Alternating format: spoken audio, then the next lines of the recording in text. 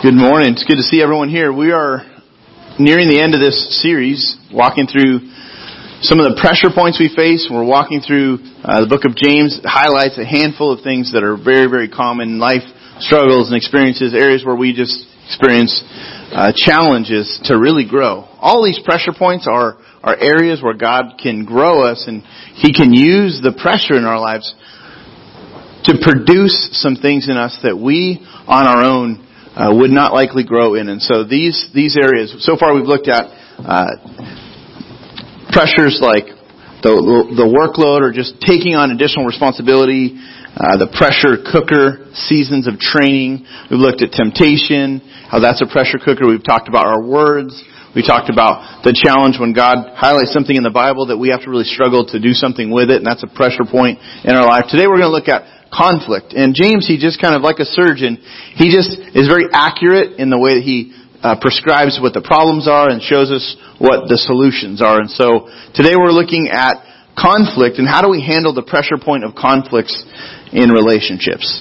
Pressure and conflict in family life and friendships are some of the most disappointing experiences in life because we really want our relationships to go smoothly. We would like harmony.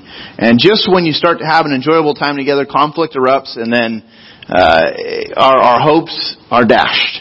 And we often hang very high hopes. We place very high hopes on our relationships. We have expectations, and so it shows up all across the board in our relationships. For example, we might meet a new friend and we might think, oh man, we hit it off immediately. It could be someone at school, it could be at work, it could be someone at church, but inevitably they let us down in some way. They disappoint us. And maybe once or twice the impact is small, but a string of disappointments or letdowns, and then there's just like, everything I was hoping for in this new friendship is really falling apart. And so today we're going to look at how do I deal with the disappointment that comes up in the conflict that comes up in relationships. Or sometimes it's at work. You start a new job and you've left a previous job where there was conflict and there was frustration and you just didn't like the vibe there. And so you leave that job, you go to a new job, and your coworkers, they seem like a great group of people, and you're thinking, man, this is looking good. This looks like a solid opportunity. I've been hoping for a job like this. But then over time, the fangs come out. And the claws start coming out, and you're like, here we go again. Just like the old experience, and it's the same old story. So the hopes that we had are dashed once again. Romantic relationships, they're possibly the most fertile ground for unrealistic expectations, is a romantic relationship. You start hoping, if I just meet that perfect person, and then you meet them, and you're like, man, this is great. I met the most perfect person. It's just going to come together. I've got all the things I've been looking for.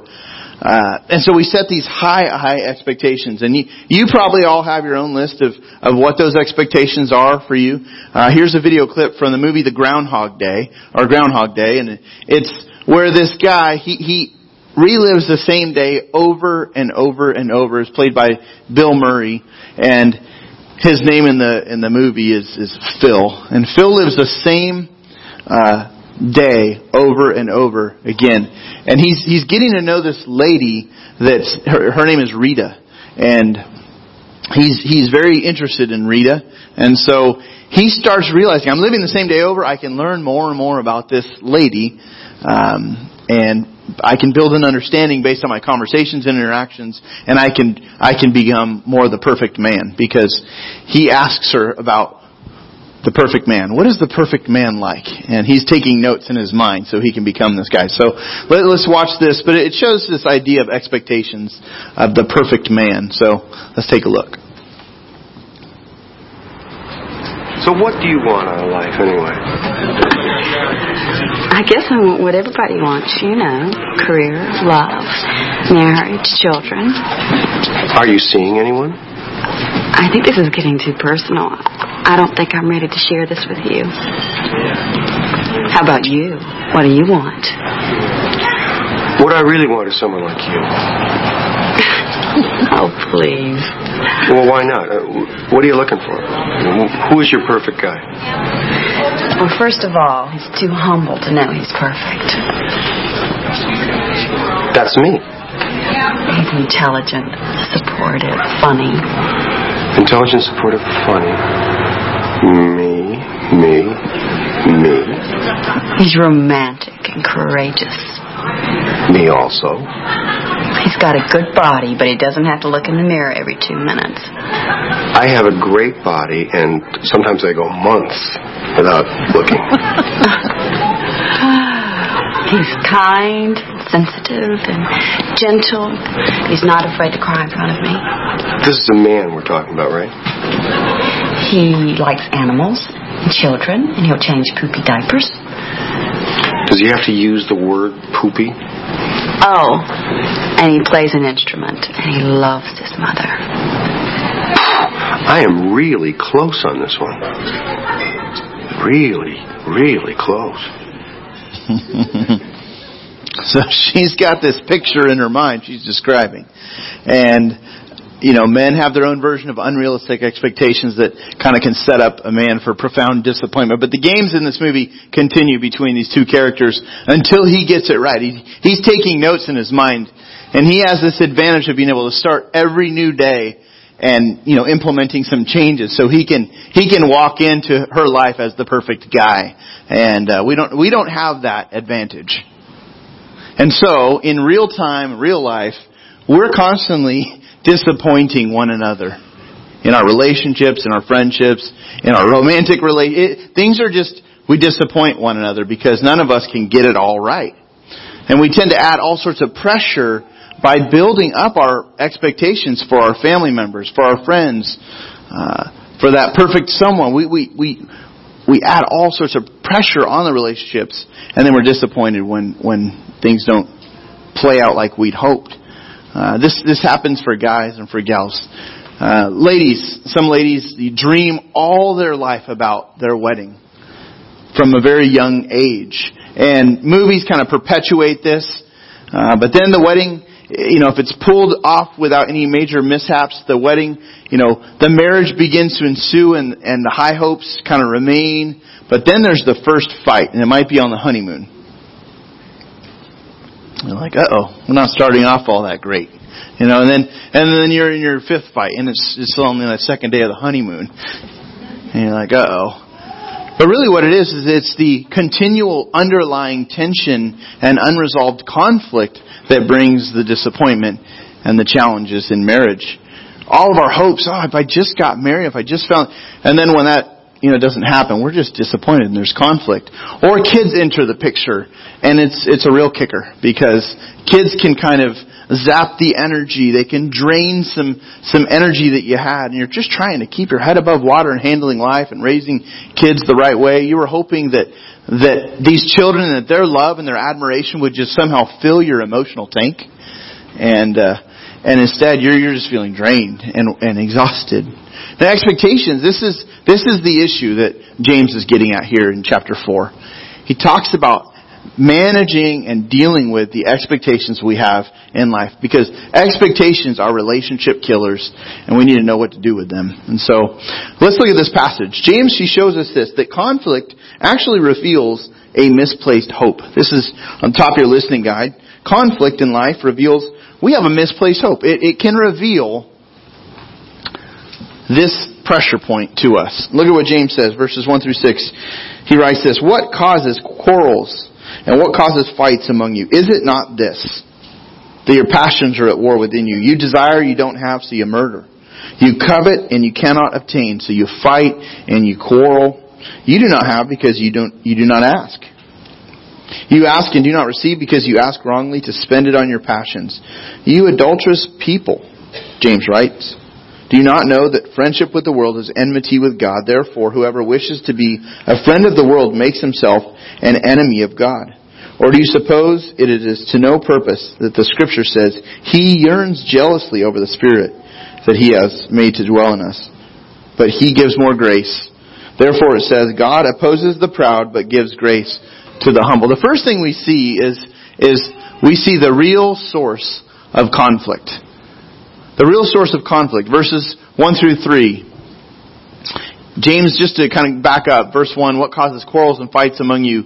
Is it not this, that your passions are at war within you. There's some things that we really want. We're passionate about getting some things in life. And he says in verse 2, you desire and you do not have. This is a tremendous, this is one of the major sources of our problems is our desires. If you were to circle something, verse 2, the first two words, you desire. Your desires, my desires, stir up all sorts of conflict in life. I want some things in life. You want some things in life. And you intend that person in your life is going to give you what you really want. And when you don't get it, James says, man, some horrible things can happen. You desire, you don't have, and so you murder, he says. You covet and you cannot obtain, so you fight and you quarrel. You don't have because you don't ask. Conflict starts, James says, with our desires. We want something and we're willing to hurt others to get it. This could be the intangible things like respect. Like you want respect. All of us probably want respect. I want you to talk to me with some respect. Please show me some respect when you talk to me. Or hey, I really could use some encouragement. I'm really down right now. I need some encouragement. And so we start asking or hoping and demanding, can you just be more encouraging to me? You meet up with someone and you're seeking out that encouragement or that affirmation. And when we don't get it, we might respond with a smart remark, or we might choose a real grumpy attitude, which creates some unpleasant, interaction from then on. Or it could be really a tangible thing that you desire, not just respect or encouragement. It could be a tangible thing like, I just want some help around the house. It's not too much to ask. You've probably said that before. I've been cooking meals, I've been cleaning, I've been working on projects, I've been trying to make this place more livable for everyone else. I just want a little bit of help. Can everybody please pitch in and help me? And then nobody gets on board. Nobody gets on board, and so you start to say some hurtful things, and everyone kind of walks around you because they know they've disrupted you, but they're not quite sure what happened. But we have these expectations that are up here. We want people to give us what we really want. At work, this can happen. Your boss, he or she overlooks your hard work by passing you over for promotion. Maybe giving the best work to someone else. And so you stop doing good work at the workplace. You start just doing half-hearted work. Because I just expect a little bit more promotion. I expect a little bit more praise and reward. And what James is saying is our desires, they get twisted up. We get disappointed because our desires get twisted up. We don't get what we want from other people, and then conflict ensues.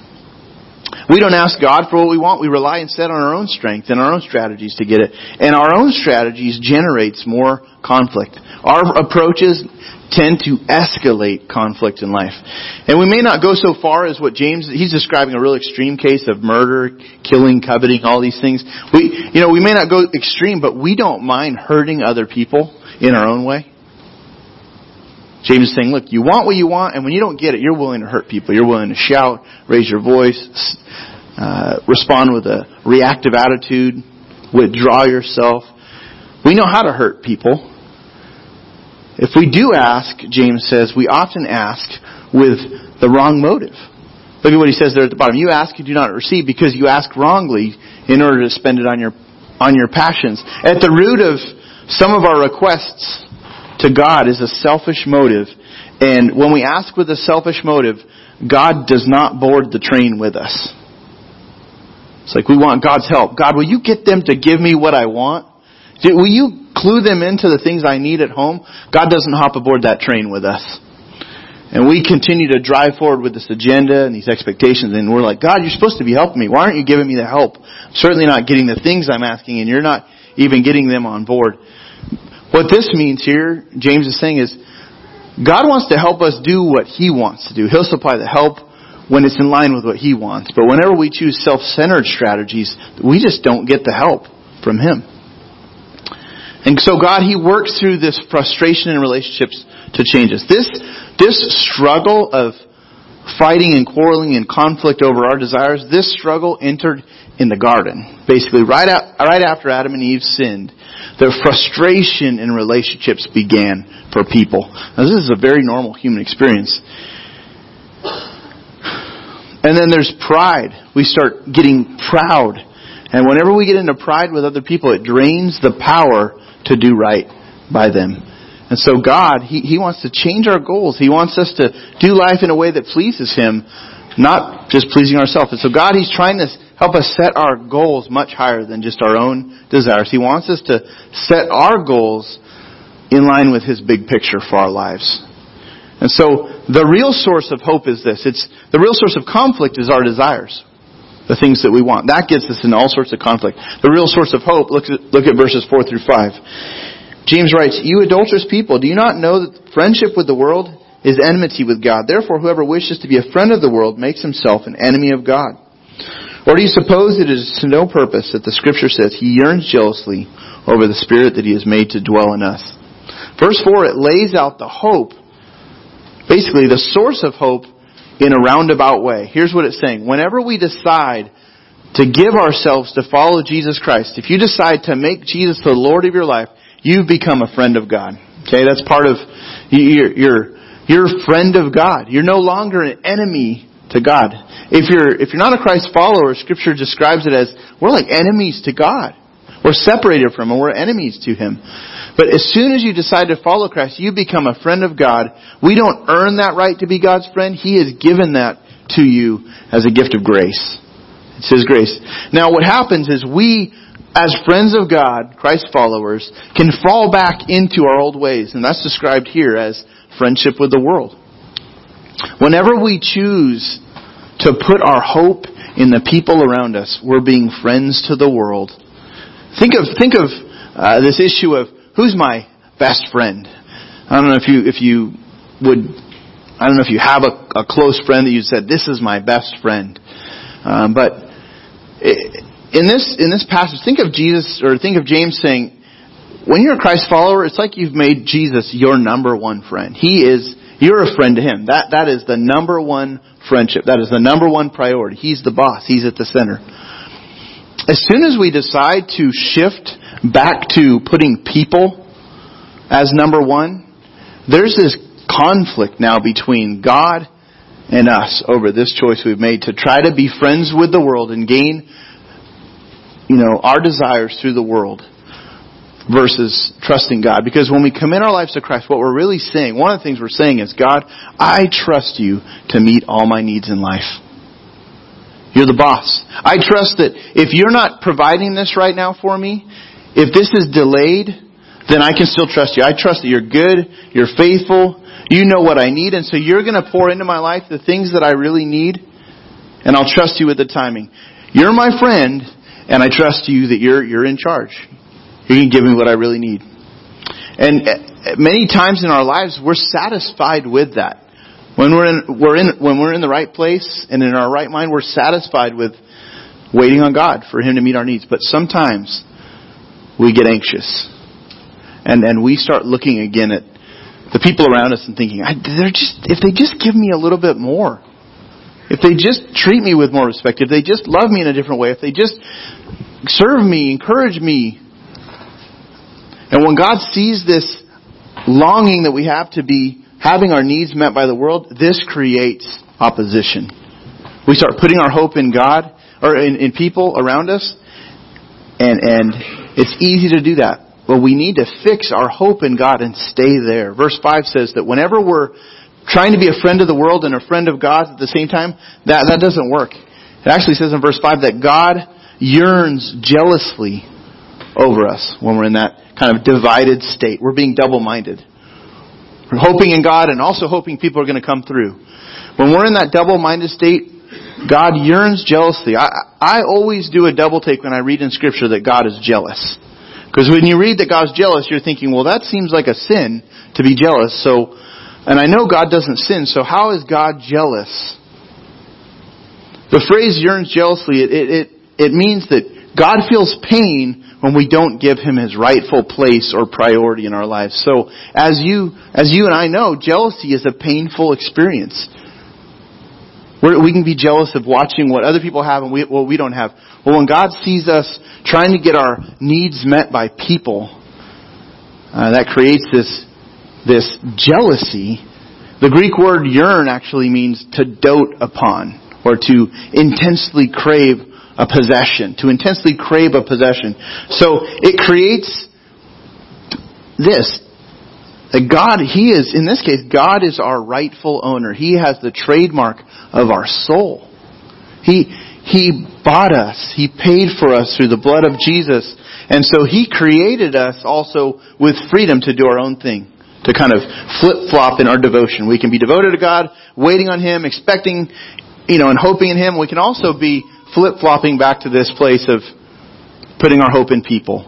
And verse 5 is saying, whenever we fight and quarrel because we don't, trying to get our way, it grieves God because we're not doing life His way. We're not depending on Him. And He's the one who both made us and bought us by paying for us. He paid for our sin on the cross. And so when we yield to Him, we're saying, God, You are my only source of hope. I'm turning my whole life to You to meet my needs. Even when people disappoint me, I'm going to trust You. My friends are going to disappoint me. God, that's okay. I can hope in You. My husband's going to disappoint you. My wife's going to disappoint me. God, that's okay. I'm trusting in You. You're going to meet my needs. You're going to give me what I need. Again, this is about making Him our number one priority. If we'll do that, He promises to give us what we need. And when we turn to Him in genuine humility, He comes through. If we'll wait on Him, He comes through. Look at verse 6. He gives more grace, verse 6 says. God gives more grace. Therefore, it says God opposes the proud, but gives grace to the humble. There's a danger in our relationships of becoming self-righteous, to really look down on other people when they do the same things that we ourselves have done. We've had a habit of doing things, but we can be extra critical of people in our lives. And whenever we try to justify ourselves, it just doesn't work because we need God to justify us by His grace. And when you choose self-righteous pride, what God does in that experience, whenever we justify ourselves and start trying to push others and demand others give us something, God pushes against us. And we will lose this wrestling match or this battle every single time. God opposes the proud, but God gives grace to the humble. Whenever we get into self-righteous pride with others in our relationship, God, He will push against us. And so the best thing here, James says, is humble ourselves before Him. Humble ourselves, and when we do, He gives us the grace that can be handed out even through our lives to the people around us. We give our expectations to God and we put our hope in Him. It's like prayer. Father, it would be great today if I could get some encouragement from people. But I'm going to look to You today. I'm going to look to You today to give that, if You decide to. I'm not going to try to get encouragement in any other way than to wait on You in whatever way. So I'm going to go about my responsibilities. Maybe You'll meet that need through people. Maybe You'll meet that need just through my life experience today. Maybe You'll refresh me through progress. And God, I don't know how You're going to meet that need, but I'm just bringing this to You. It'd be great if you could bring the help in this area. I'm not going to try to squeeze that out of other people, though. I'm going to love people. I'm going to care for people.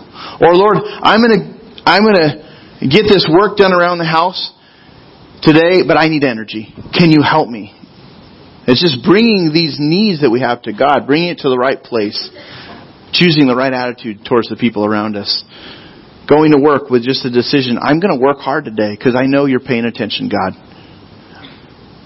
Rather than saying, God, please help the boss pay attention to me and give me what I need. God, I know You're watching, and I know that You will bring blessing in Your time. So I'm just going to put my hands to the work today, and I'm going to keep a firm grip. I'm going to move forward. I trust You. Over and over in different ways, we have to do this. We just have to say, God, here's my needs, here's my hopes, but I'm trusting You with these things. And God, He gives us the grace to pass along in the right way to people in our lives. Now, here's some final thoughts here from the end of James. He says, basically you get this experience that conflict calms when we put our hope in God and submit to His way. Really quickly, James 4:7-10, it reads, Submit yourselves therefore to God. Resist the devil and he will flee from you. Draw near to God and He will draw near to you. Cleanse your hands, you sinners, and purify your hearts, you double-minded. Be wretched and mourn and weep.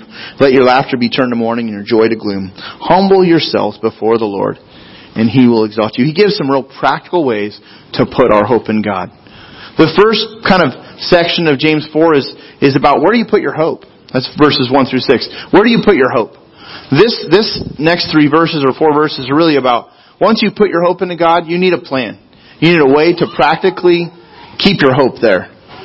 So the first thing he says, submit yourself to God. Our tendency is to identify a goal, lock onto that goal like a radar. Instead, James tells us, submit to God every day and let Him have control. Just, God, not my will, but yours. I submit myself to you today. Would you lead me through your word? Would you guide me through your truth? I submit myself to you today.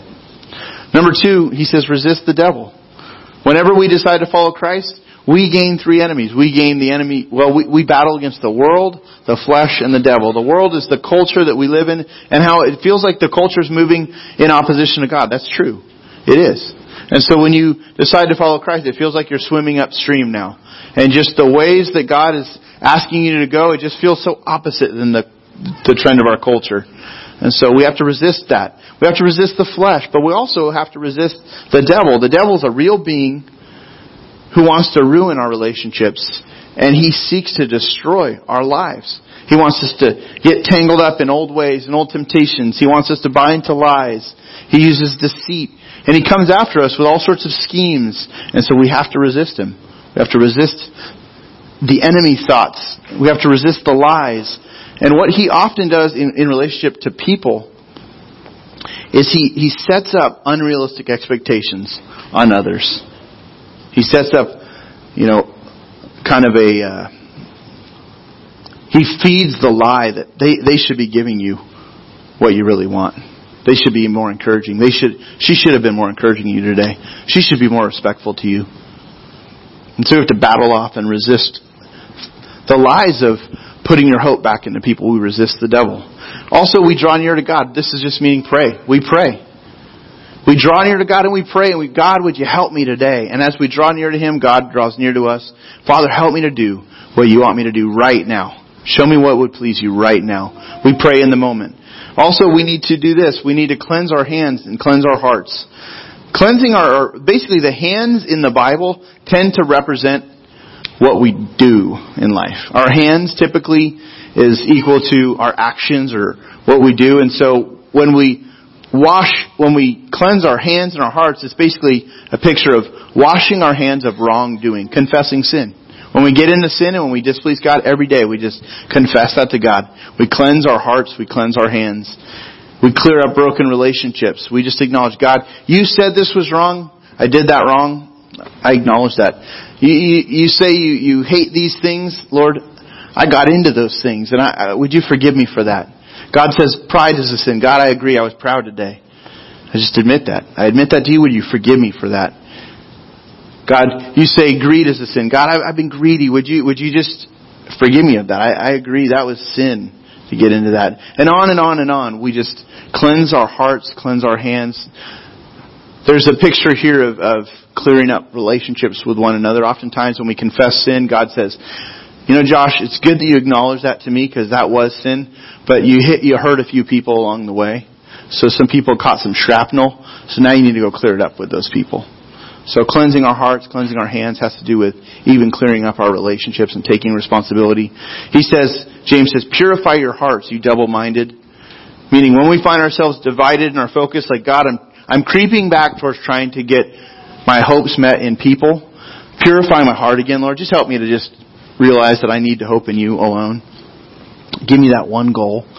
Then James says to grieve over your sin. And so what this means is we're instructed to take our sin seriously. When we sin against God, whether it's a pattern or a one-time thing, we need to take it seriously. It's so easy to become callous towards our sin that we don't really grieve over it anymore. Especially during conflict.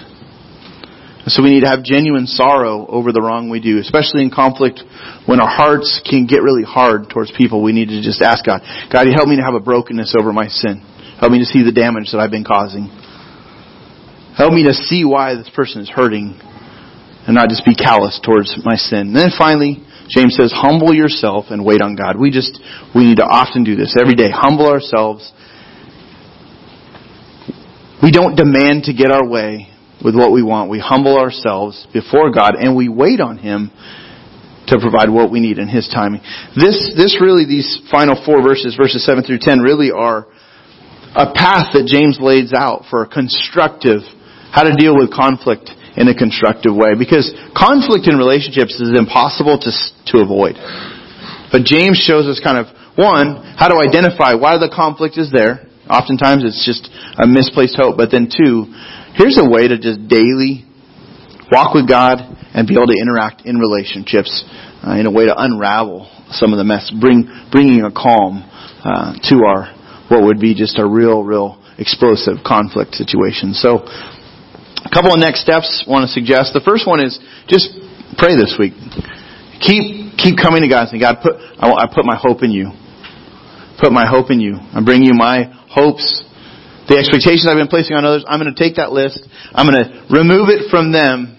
And I'm going to move this, God, to a conversation with you. I'm going to bring my hopes to you. And then second, just look through those practical steps that we've looked at here to calming down conflict and apply the one that you most need in your life. So let's go to the Lord in prayer. Father, thank you for your word. Thank you for, again, James, Lord, this list here and this